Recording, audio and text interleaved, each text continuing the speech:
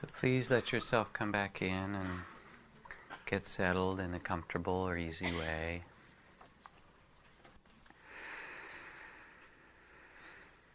When one speaks about the spiritual path, there's two dimensions to attend to, both that which is universal and timeless, and in a sense a kind of formal dharma, the teachings that would say all things are impermanent, they all change. Whatever arises is also subject to passing away. Or the teachings that say that on this earth there is night and day, and joy and sorrow, and sweet and sour, and that the experience of this life is made up of these opposites that change. So there's some universal teachings that describe experience and then talk about how to live with them in a wise way. For example, accepting the fact that things change can be more helpful than pretending that they don't.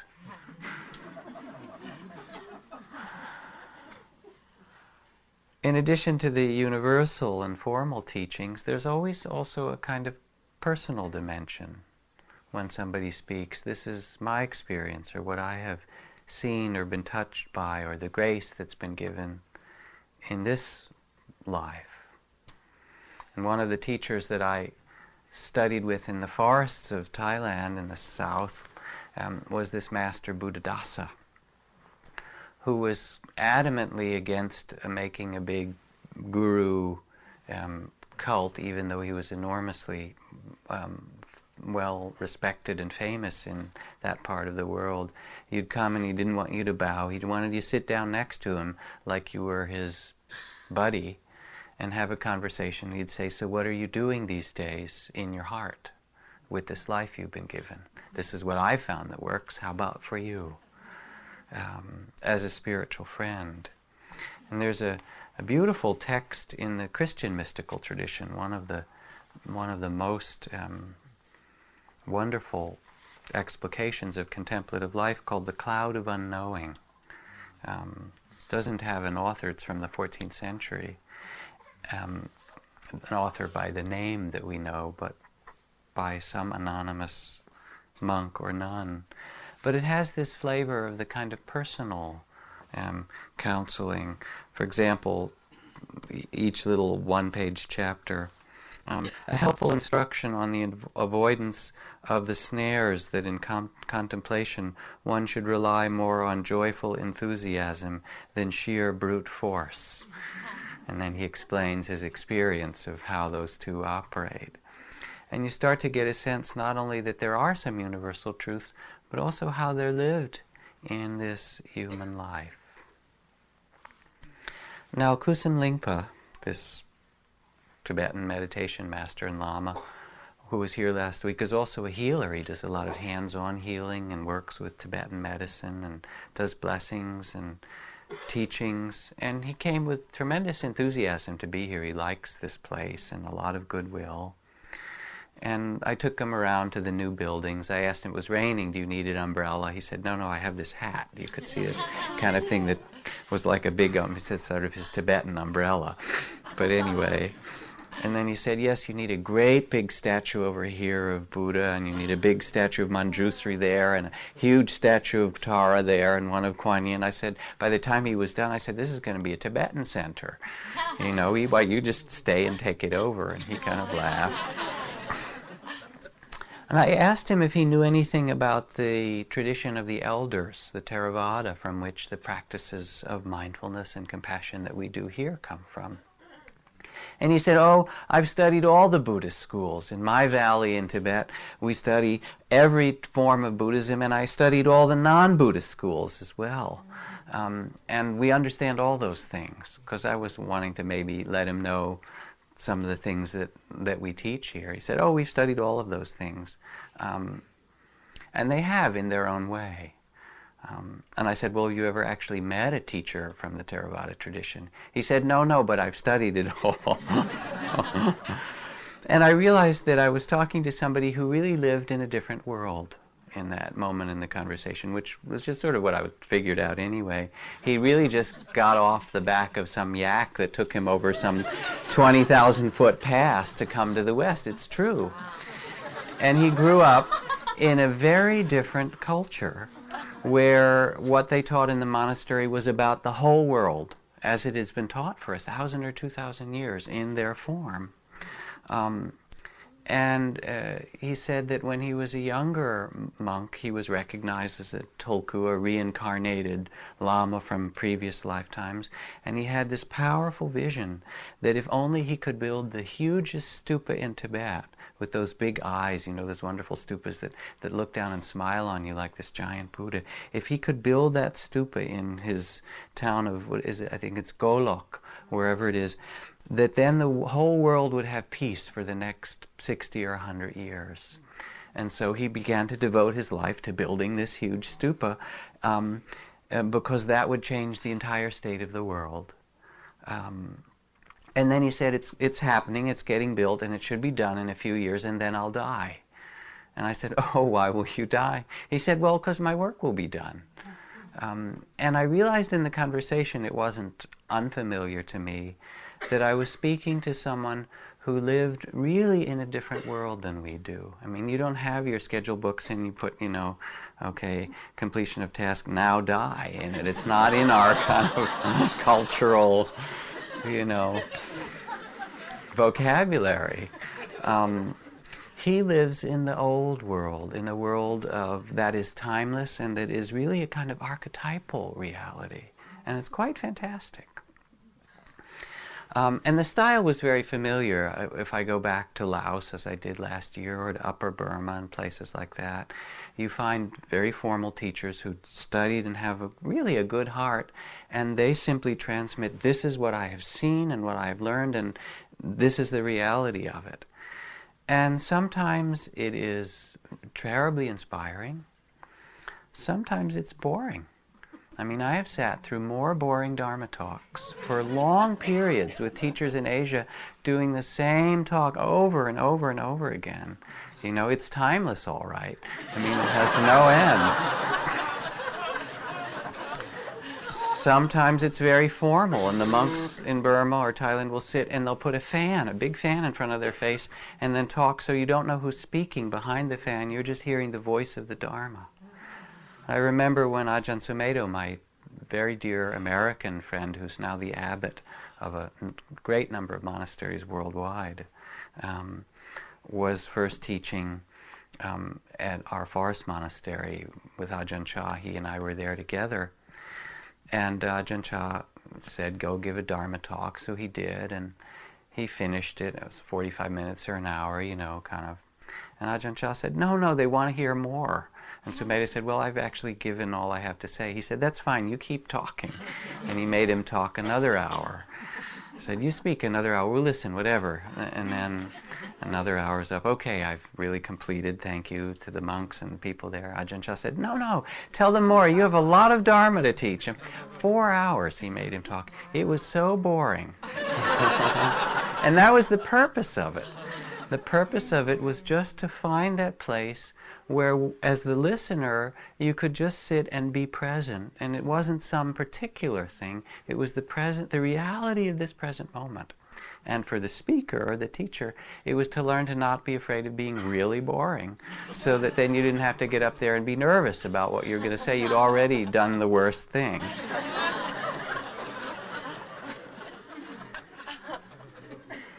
What I also appreciated with Kusan Lingpa coming was in his style, because he would speak for 15 minutes in Tibetan and everyone was sitting here not knowing a word he was saying and meditating or being, impatient or whatever you chose to do inside. But he was doing that, and then it would get translated, and then he'd go on again for 15 more minutes. Was just how many different languages and flavors, personalities and styles, the same fundamental truths can be spoken. And sometimes they're very plain, and sometimes they're ascetic and kind of disciplined, and sometimes they're very open and kind of exciting, and sometimes they're very relaxed and gentle. Sometimes they're quite immediate and shocking. And that it's beautiful that there are all these different expressions, that there's not just one. Again, in The Cloud of Unknowing, where he says, this chapter will explain that some people experience the perfection of contemplation in rare moments of ecstasy called ravishing. Sounds good. While others experience it as they will amidst their ordinary daily routine. And he just gives the flavor of contemplative life. And that anyone disposed toward contemplation, toward la vie intérieure, the life of the heart, the inner life, will recognize something akin to these voices in their own spirit when they hear these words. So there are all these different flavors. And one of the things in this particular community at Spirit Rock and Insight Meditation community is that we value that difference and try to have retreats taught by a number of different teachers. And we're all still students as well. We all still take ourselves to retreats and various other teachers and try to continue to learn, so there isn't this sense of enlightened retirement. Okay, you're there and kind of collect your IRA or whatever it is. Now, to go on more particularly about some of the teachings that Kusum Lingpa gave. The two most central principles in our practice here and in all of Buddhist practice are, as I spoke of, the principles of awareness and the freedom it brings, which is sometimes called emptiness, and the principle of loving compassion. The central principle of emptiness or openness is the reality that this life we live is a dance that changes every day, that is not in our control, that appears out of nowhere. Our thoughts come, where do they come from? Has anybody figured out where your thoughts come from? Let me know.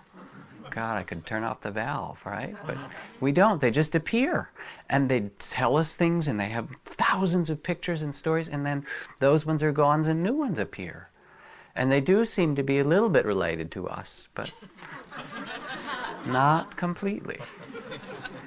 And our emotions are the same. I mean, they're like the weather. El Nino this winter, inside. And we begin to realize that it is a dance of feelings and thoughts and perceptions of the world and our breath, which comes in and out and sounds, and that there really isn't an inside and an outside. There's this play of experiences of seeing and hearing and smelling and tasting and thinking that we imagine to be ourself, somehow solid. But the more deeply we pay attention, the more we realize it's just this dance. And mindfulness or awareness is the gateway into this reality of selflessness, that there's not one separate self, but that all of us exist in a whole together. And this isn't a philosophy. This is a direct, immediate experience when we pay attention. Mindfulness works as a gateway like this.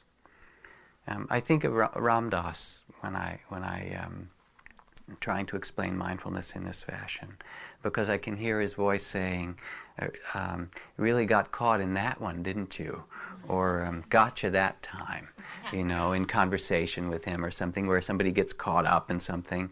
And then there's that moment where he describes, because he used to go and make a fool out of himself regularly and then make his living by publicly telling the entire story, with a great deal of humor and with a moment of consciousness at the end. And there I was with egg on my beard again, he would say. And it's that moment where we say, wow, we were really into it, weren't we? We were really angry or upset or needed that or frustrated or whatever it was. And then in an instant we realize, oh, that was quite a state that we got ourselves into. Do you understand? And then it's gone. Where is it? It's like that. So it's the movement from the small sense of self to the reality of selflessness, that we don't possess our thoughts or our feelings, that they have a logic or a pattern to them, but that they're not ours. In fact, nothing is. Our children aren't either. Try and possess them, see if they like it. And if you can't understand selflessness, Buddhadasa would say, or non-self, he said, in America maybe you can't teach non-self. He said, start with non-selfishness. Maybe people will get that. That the more selfish we are, the more self-centered in that sense, the more suffering there is in the end, and the less real our life is. So there's a kind of direct experience of the changing ungraspability of life that's called emptiness or selflessness because it's not possessed. There's this big picture in Thursday's paper, in Marin paper, of Ram Dass in a pool doing his physical therapy, and an article about his kind of recovery from his stroke, his slow recovery, and he's talking to the reporter who interviewed him, and she said he's laughing. He said, I used to love to surf, and now I take a therapeutic dip in the rehab pool. This is what it's come to. And he's laughing about it. And then he points to his golf clubs and the sports car. He said, the golf clubs and the sports car, all that stuff, that belongs to this other guy. I don't know who he is anymore. He's not around. That was a whole different reality. And you might say, well, that's Ram Dass because he had a major stroke. But it's really human experience. That's one side, the side that we possess nothing, that we are this process of change. And the other principle is of loving compassion. That in fact we cannot find a freedom in this world of change without a compassionate heart. Otherwise we fight against, we resist, we cling, we're stuck in things. When Ajahn Jamnian, the Thai teacher who comes in May, the last number of years, comes in, he wakes up in the morning from breakfast, he's kind of a enthusiastic fellow. And he wanders around and he has his mantra. He only knows about 3 words in English. He says, empty, empty, happy, happy. Empty, empty, happy, happy. That's his kind of mantra. And he goes around. And he rests in what could be described as the great heart of a Buddha, that meets each moment's experience with kindness, with compassion. May I serve you? May I be of use to you too? There's really this sense in this openness or emptiness of joy and happiness as well. Now in Kusan Lingpa's map, he talked about the development of practice in Hinayana, Mahayana, Vajrayana, and the way he talks about it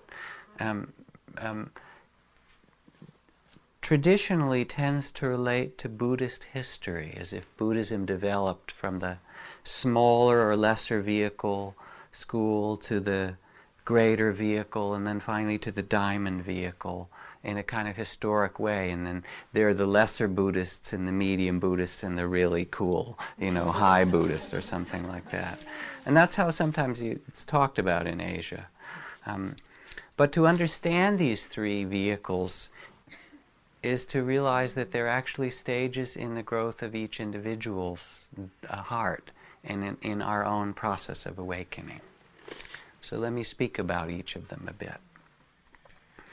The Hinayana, which is called the lesser or smaller vehicle, and sometimes mistakenly associated with Theravada Buddhism or the tradition of the elders, even though that's not true. This refers to that dimension of spiritual life, the first period, whose focus is simplicity, renunciation, stillness, discipline, virtue, non-harming, really taking care with our speech and our actions, and in which we establish a ground of stillness, of steadiness, of presence and openness, quieting the mind, training the heart, connecting with the body, learning to not cause harm in the world. And this is the description of the first vehicle, and it really has to do with a kind of cleaning up of our own act so that we're not all over the place and lost and saying things and acting in ways that we're not conscious of or that cause disharmony or pain to ourselves and others.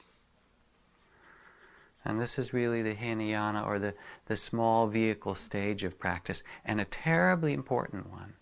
Zen Master Suzuki Roshi in San Francisco said that even in the practice of the greater vehicle he was teaching, what we really do is the Hinayana practice. We do the same practice, but we do it with a great heart, with the Mahayana spirit.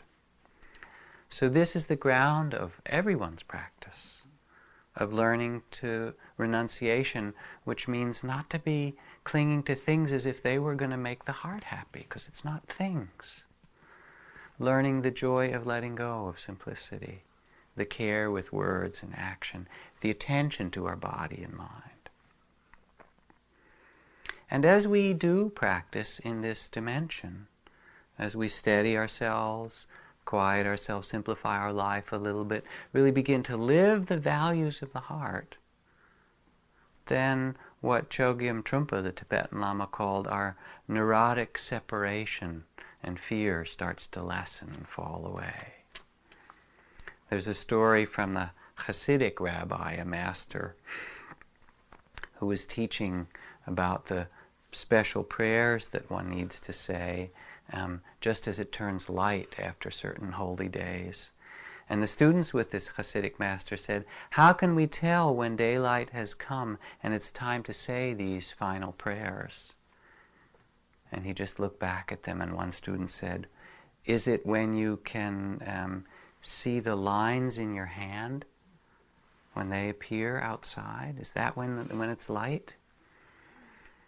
And he shook his head. And then someone said, "Well, then when you can read the words in the prayer book without using a candle, is that when it's finally light?" And the rabbi shook his head. And they said, "Master, tell us." And he said, "The light has come when you can see another person far or near and recognize that they are your own brother or sister. That's what it means for the light really to come." And so what happens when we start to quiet ourselves through simplicity, mindfulness and attention, through a discipline of not harming and quieting the mind and opening the heart, is that at some point there comes a kind of shift. In that stillness we recognize that we're not alone in this game, that we share this human form with all these others, that we share this earth with all these other creatures. And in an immediate and natural way, once we begin to clear the cobwebs and the complexity out of our own lives, the connectedness and the compassion for all others appears of its own.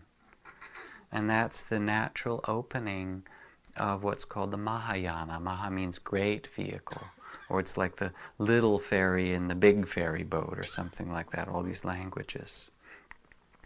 And the realization of the Mahayana stage of practice is that we cannot do it alone, because we don't even exist alone. Our lives are dependent on insects. Without insects, you would be dead as a doornail almost immediately. The ants, the bees, the earthworms that aerate the soil, that pollinate the food and keep the whole food chain that you think you're at the top of going, and so forth. We are interdependent with the trees that we breathe with, and with the bees and the ants and the earthworms.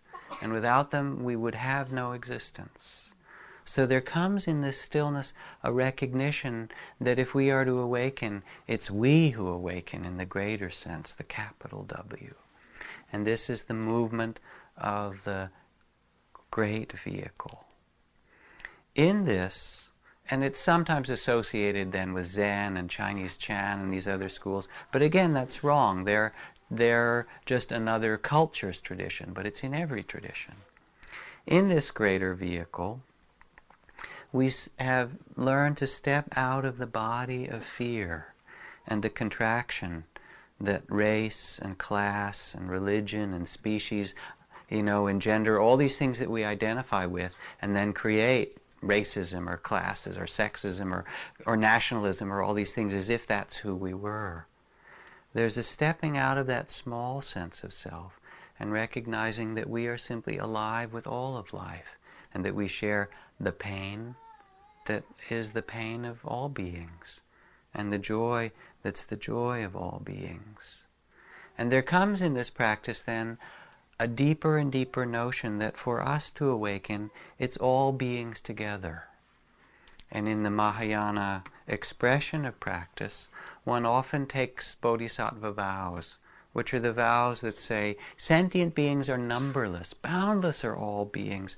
I vow to awaken them all.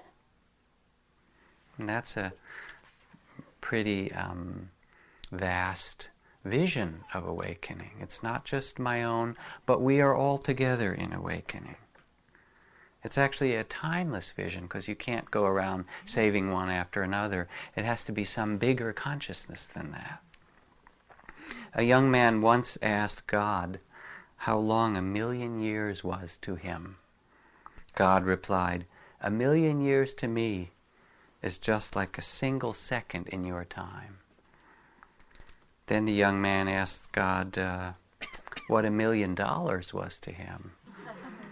And God smiled and replied, $1,000,000 to me is just like a single penny to you.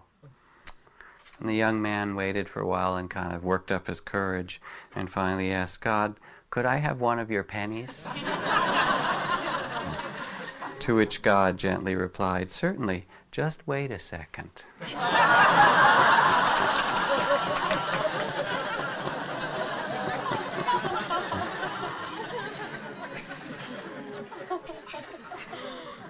And what happens in the Mahayana path is that instead of figuring out how we're going to make our lives better and calmer and more patient and so forth, we begin to step even more fully into the sense of timelessness, that it's not one moment or one thing after another, but it's now and now and now, that there isn't a hurry, that it's rather returning back to this eternal present. And then the path of compassion is, as we rest here, that each action, each intention is that which brings awakening to ourselves and to that which we touch. Now, an image for these three vehicles, and I know I've only talked about two so far, but let me give an image and then we'll go on to the third. And the way that problems are approached in these three vehicles, the traditional image is of a poison tree. There is a tree that has beautiful fruit on it, but it's terribly poisonous.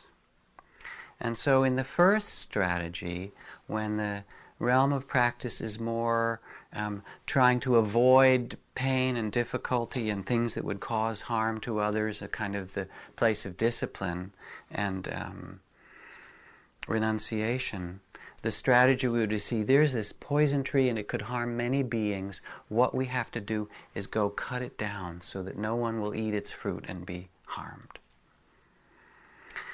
Now, when evolution of our practice shifts from it just being mine, this smaller sense of practice, to the Mahayana, to the great vehicle, to the great heart of compassion, then even the tree has a life to be respected. And so the strategy with the tree then is, this is a poison tree, we don't want anyone to be harmed, but it's one of us too. And so let's build a big fence around it, so that no one, with signs, poison fruit do not eat, right, a little slash through it, so that no one will be harmed by it, but we don't harm the tree. Now the third strategy is the person who comes along and sees this tree with its ripe red poison fruit and says, oh, just the tree I've been looking for. These are the fruits that if they're mixed with a few other special ingredients will make the medicine to heal the ills of the world. Not only is it something to, not to cut down or to save, but let's turn the suffering and the pain that these could cause into something of value. And so the third of these stages of evolution, which is sometimes called Vajrayana, which means the diamond vehicle or the thunderbolt vehicle, and some ways it's associated with Tibetan Buddhism or Shingon Buddhism in Japan. But really, again, each of these countries has all three vehicles in its teachings. This is the phase of practice which celebrates even difficulties, where compassion has grown so great and the understanding of the heart and mind is such that that which is difficult becomes the playground for us to say, this too is part of life. Let's make something of value. If there's pain in this way, let's use it to awaken compassion. If there's loss in this way, let's use it to awaken a true freedom and renunciation and a letting go that enlightens that person. And some of the practices in that, one often begins with visualizations. One visualizes the Buddha, Bodhisattva, or the Guru, and this Lama, and you feel the playfulness of this, that they can dance in the middle of the flames, like the flames that are around this image here, where she sits with 1,000 arms of compassion, dancing in the fire and reaching a hand out to every being that has any need for a caring heart. And some of the practices in that, one often begins with visualizations. One visualizes the Buddha, Bodhisattva, or the Guru, and this Lama, and you feel the playfulness of this, that they can dance in the middle of the flames, like the flames that are around this image here, where she sits with 1,000 arms of compassion, dancing in the fire and reaching a hand out to every being that has any need for a caring heart. So you imagine this teacher or Buddha or Lama that you're with dancing in the flames fearlessly, where the difficulties become their jewelry, their adornment. And you take that visualization into yourself until you feel you can do the same thing. And you get that taste of it.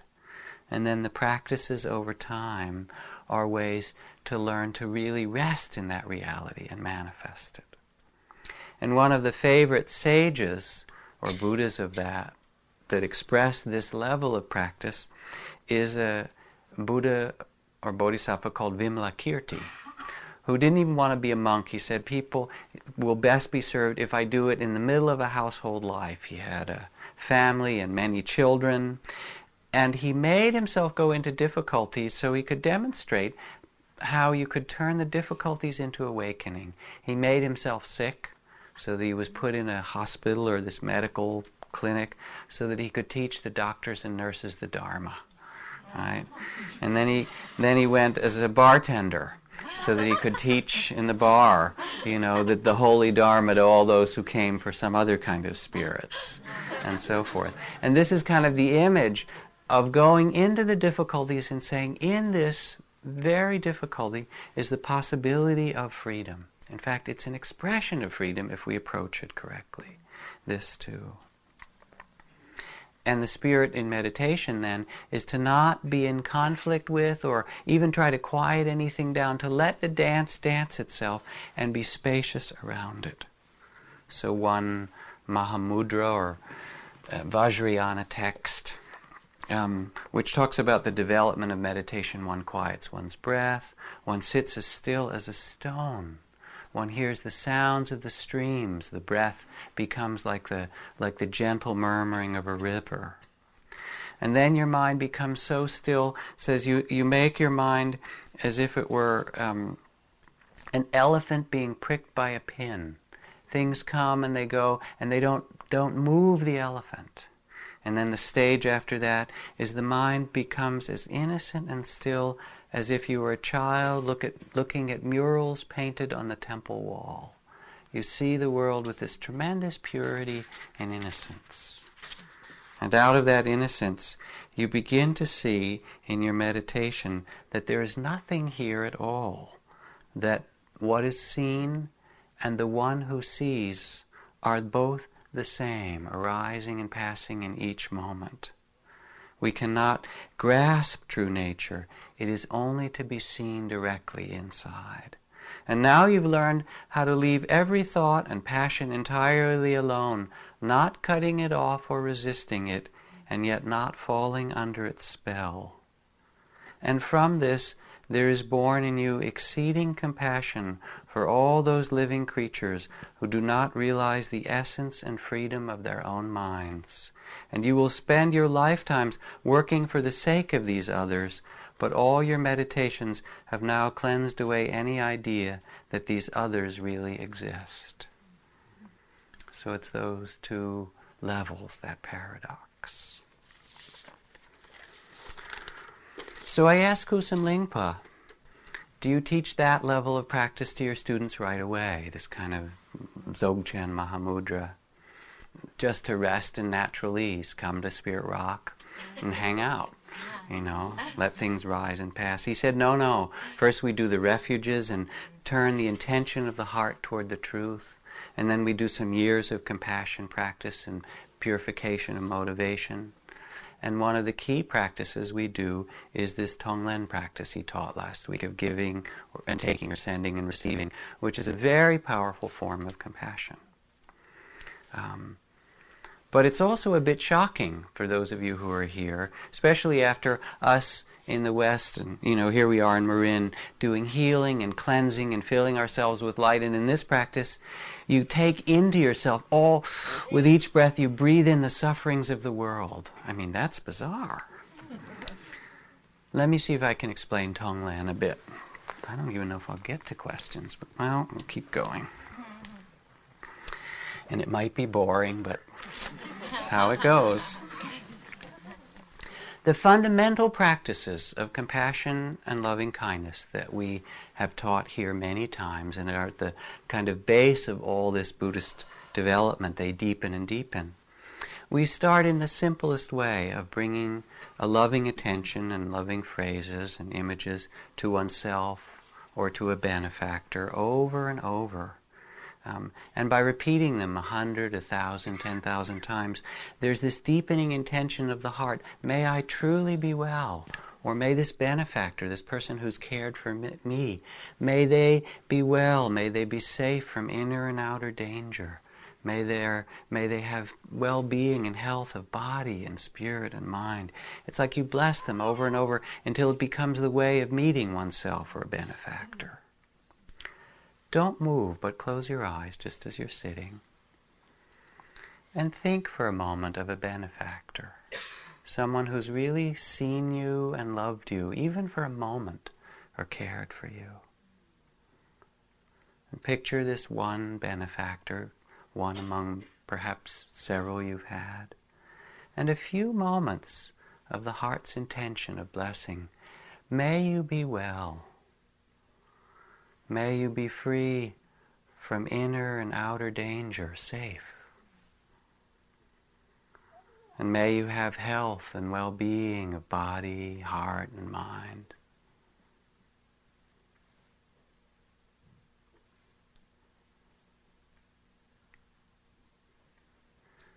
And may you be peaceful, filled with loving kindness.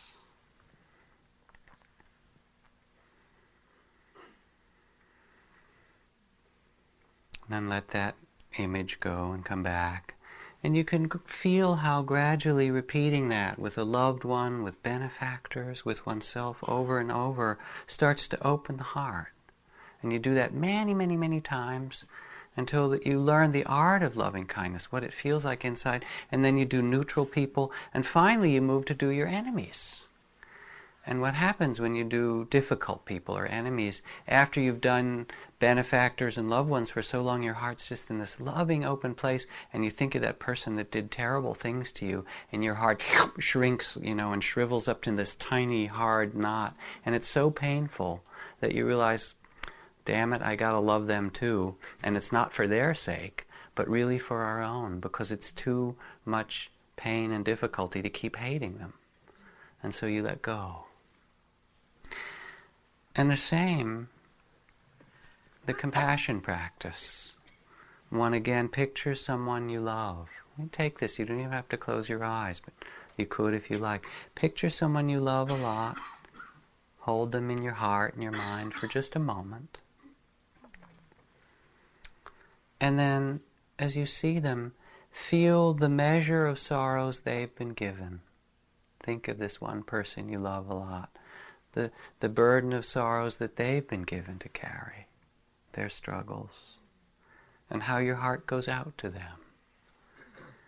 And that's the first image of compassion practice. And you do it over and over for those you love and yourself. And finally, gradually extend it to neutral people. And then all women and all men and all young and all old and all those far and near and finally all beings. This ability to feel compassion is that which awakens the heart. And there is in one of the early Buddhist stories a scene of the Buddhists seated under the trees with some monks telling the story of the nobility of this great elephant that was captured in the forest to become the head of the king's herd of elephants. But this great and regal king of the elephants that had been captured was living in the forest, and in his herd was his old mother who was blind. So this elephant was collecting food from the trees and bringing it to his old elephant mother. And then he was captured and brought to the king to be trained and covered with a royal golden palanquin and all these wonderful golds and silks and given the finest food. And this elephant would not eat a morsel of food because all he could do would be to stand there and mourn for his mother that he couldn't care for. The Buddha told this whole long story, and by the end everyone was sitting there, and as it said, his listeners shed copious floods of tears, and by reason of the softness of their hearts became fully attentive. And then did the Blessed One, knowing full well what would be of advantage to them in this state, proclaim the truth of the Dharma and teach them so that they were all awakened. And so it was the softening of the heart of compassion that then led people to see that the only way to live is to love one another. And that the only thing that matters is not what we get, but how much we can give. So Tonglen, this practice that Kusan Lingpa taught, is a more demanding version of that. A much more demanding version of that. In which we take on the suffering of the world and give out through our heart all that's good. Now let me see if I can explain how this could make sense to you. Maybe it does intuitively. Here's a story. The devotee knelt to be initiated into discipleship. You may have heard this, I read it sometime last fall. The guru whispered sacred mantra in his ear, warning him that if he dared to reveal it to anyone, something terrible would happen. He said, well, what would happen if I do?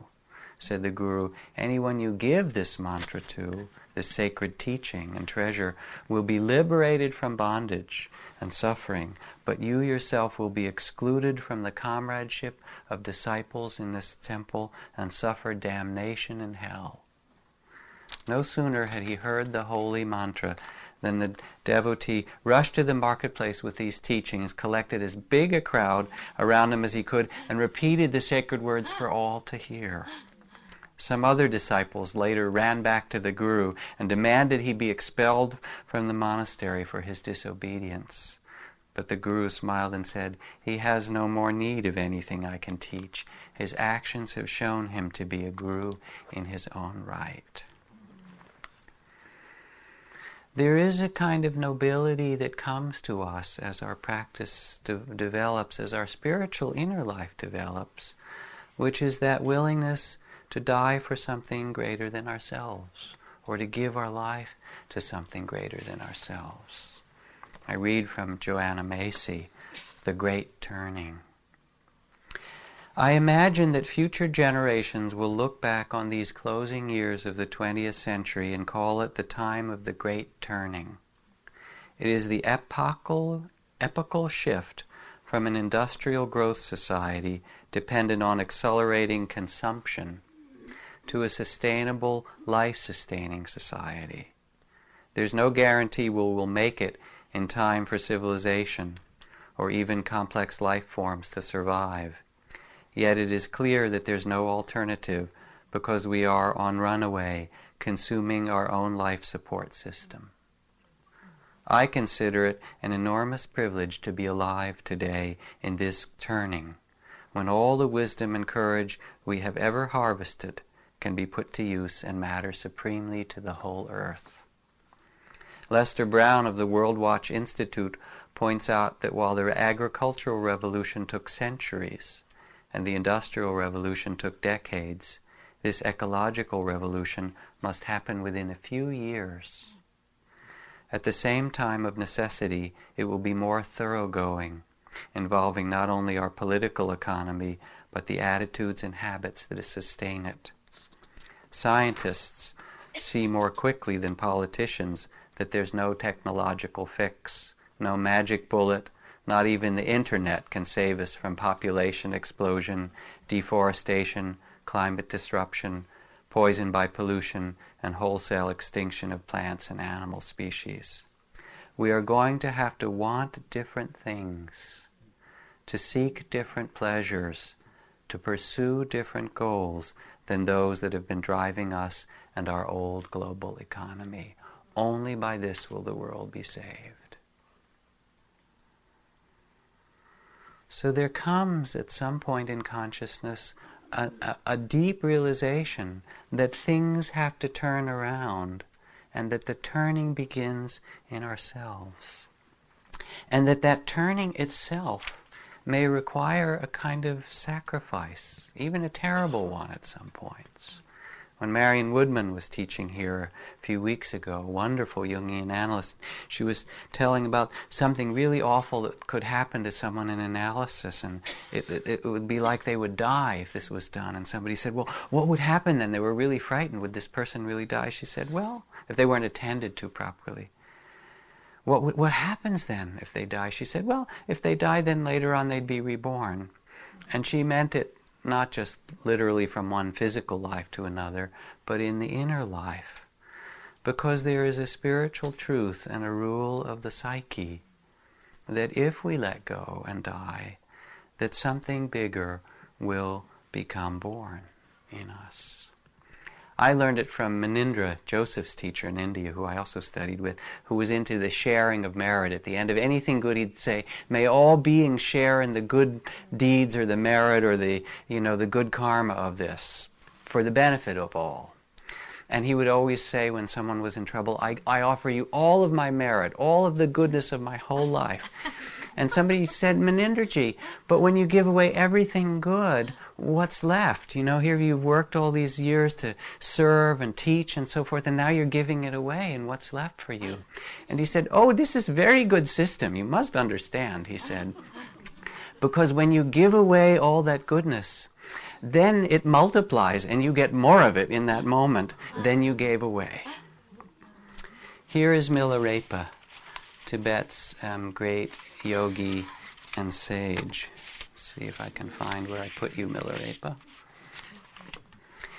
Milarepa returned to his cave and found there 7 great demons with bodies, huge bodies, eyes the size of saucers, making fire and dancing, and he became frightened and realized that they might be the local deities of this place, and although I've been here for months and years, I've never praised them. So he sang a song to honor them. And as he honored them, you non-human beings, drink this cup of compassion and be gone. And half of them disappeared, 3 of them. But 3 were still left doing more imposing dances, and he couldn't make them go away. So he sang a new song to them. He bowed down and he said, it's wonderful that you demons have come today. You must come tomorrow. From time to time we should converse. Please feel that this is your home too. And he offered them everything he had. And they disappeared like a rainbow. But the last and most vicious one made an imposing dance, and Milarepa thought, this one is really powerful. And he looked at this demon and thought of his years of practice and said, a demon like you does not intimidate me. For if a demon like you could frighten me, the arising of the heart of compassion would have little meaning. Demon, if you were to stay longer, that would be fine with me. If you have friends, bring them all along. We'll talk out our differences. Oh, I feel compassion for you. And when he had said this with friendliness and compassion, without concern for his body, Milarepa placed himself in the mouth of the demon. But the demon could not eat him, and so vanished like a rainbow.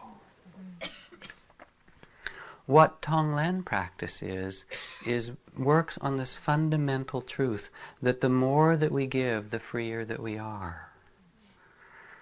So that one of the lamas that taught Tonglen here in years past at Spirit Rock, in the middle of this day of compassion, people were weeping, and he was describing the children who were hungry and the people dying, and you breathing all this in. And he paused for a moment. He said, "You may not know whether you should do this, but I have a question for you."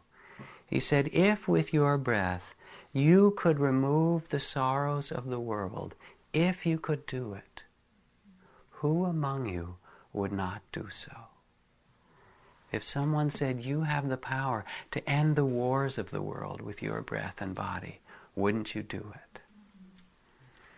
So this is the reason for the teaching of Tonglen, that it brings this tremendous freedom if we can learn it.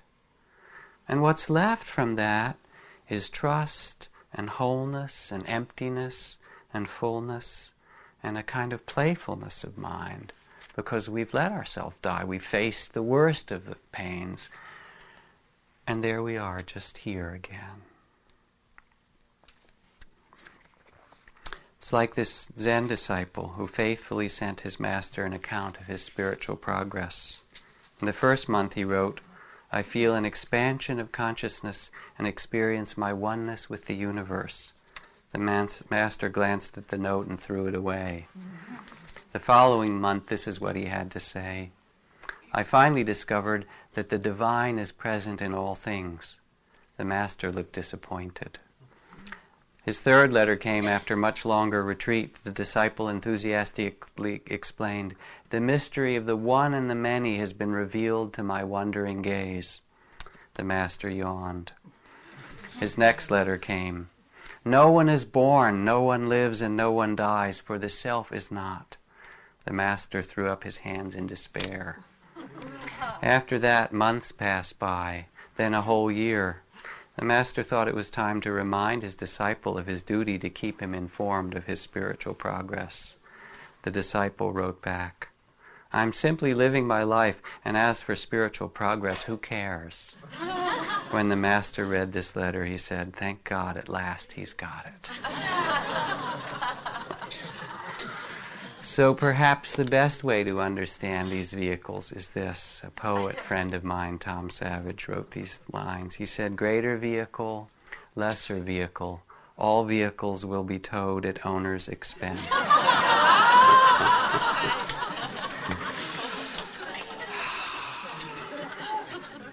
And that concludes the discourse on the vehicles of Buddhist practice.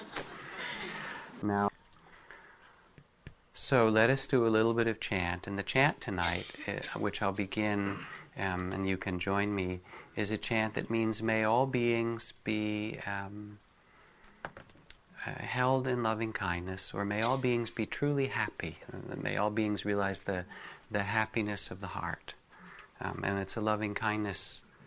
The words are from the sutra, or the text on loving kindness, and it goes, Sabbe sata sukhito. And as we chant it, then each time you can think of someone that you, or some place, or some country, or whatever you wish to imagine and connect your heart's intention that they may be well too. And we'll chant that for a little bit, and then we'll go out into the spring evening. Sabbe sata sukhito, to Jennifer Grant. Sabbe sata sukhito, and all in this room. Sabbe sata sukhito, and your loved ones. Sabbe sata sukhito, and all beings. Sabbe Sata Sukito, and the ones you think of now. Sabbe Sata Sukito. Sabbe Sata Sukito. Sabbe Sata Sukito. Sabbe Sata Sukito. Sabbe Sata Sukito. 3 more times. Sabbe Sata Sukito. Sabbe Sata Sukito. All beings.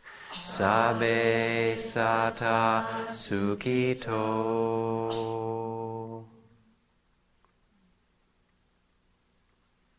So may your week ahead be filled with blessings, and may you awaken the smaller, the greater, the diamond, and any other vehicle you would like. Thank you. Good night.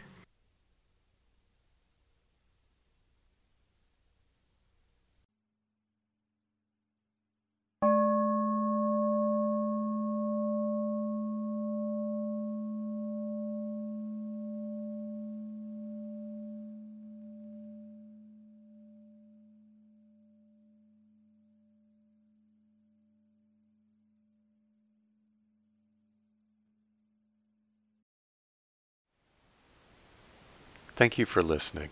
To learn how you can support the teachers and Dharma Seed, please visit dharmaseed.org/donate.